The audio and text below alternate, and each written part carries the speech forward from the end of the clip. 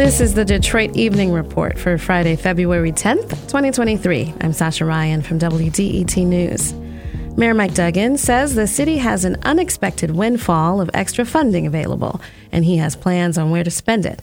He wants the Detroit City Council to amend the current fiscal budget to allocate a portion of a more than $150 million surplus towards improving neighborhoods. Duggan also says he wants to use some of the extra revenue to pad the city's retiree protection plan and risk management fund. Duggan's proposing almost $90 million of the surplus to help fix up city parks, as well as remove blighted buildings, dangerous trees, and replace sidewalks. In addition, the plan calls for buying new cars for the city's people mover system and developing a state fair transit center.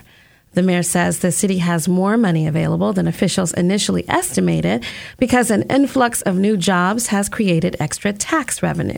He also cites a recent University of Michigan study that Detroit could still grow its economy even in the midst of a moderate recession. The Neighborhood Service Organization opened the Detroit Healthy Housing Center Thursday.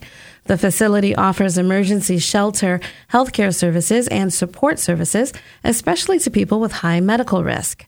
The on-site health clinic, dental services, and pharmacy will be open to the public. The center offers 56 low-barrier beds. The opening marks the completion of Phase 2 of a plan to create a 22,000-square-foot Detroit Healthy Housing campus. The Clay Apartments, a 42-unit affordable housing complex, was the first phase of the plan and opened in 2020. The Jefferson Chalmers neighborhood is getting a full-service, Black-owned grocery store. CBS Detroit reports the neighborhood grocery received $85,000 from Motor City Match this month. Owner Raphael Wright says he collected the rest of the money to make the store a reality from the community. The store is under construction at the corner of Manistee and Essex. It's set to open this summer. Design Core Detroit is accepting applications for the City of Design Challenge. The project asks Detroiters to imagine ways to build community resiliency in times of disruption. Residents are asked to submit tangible projects with clear frameworks for building systems of connection and communication. 6 applicants will be chosen for the first round of funding.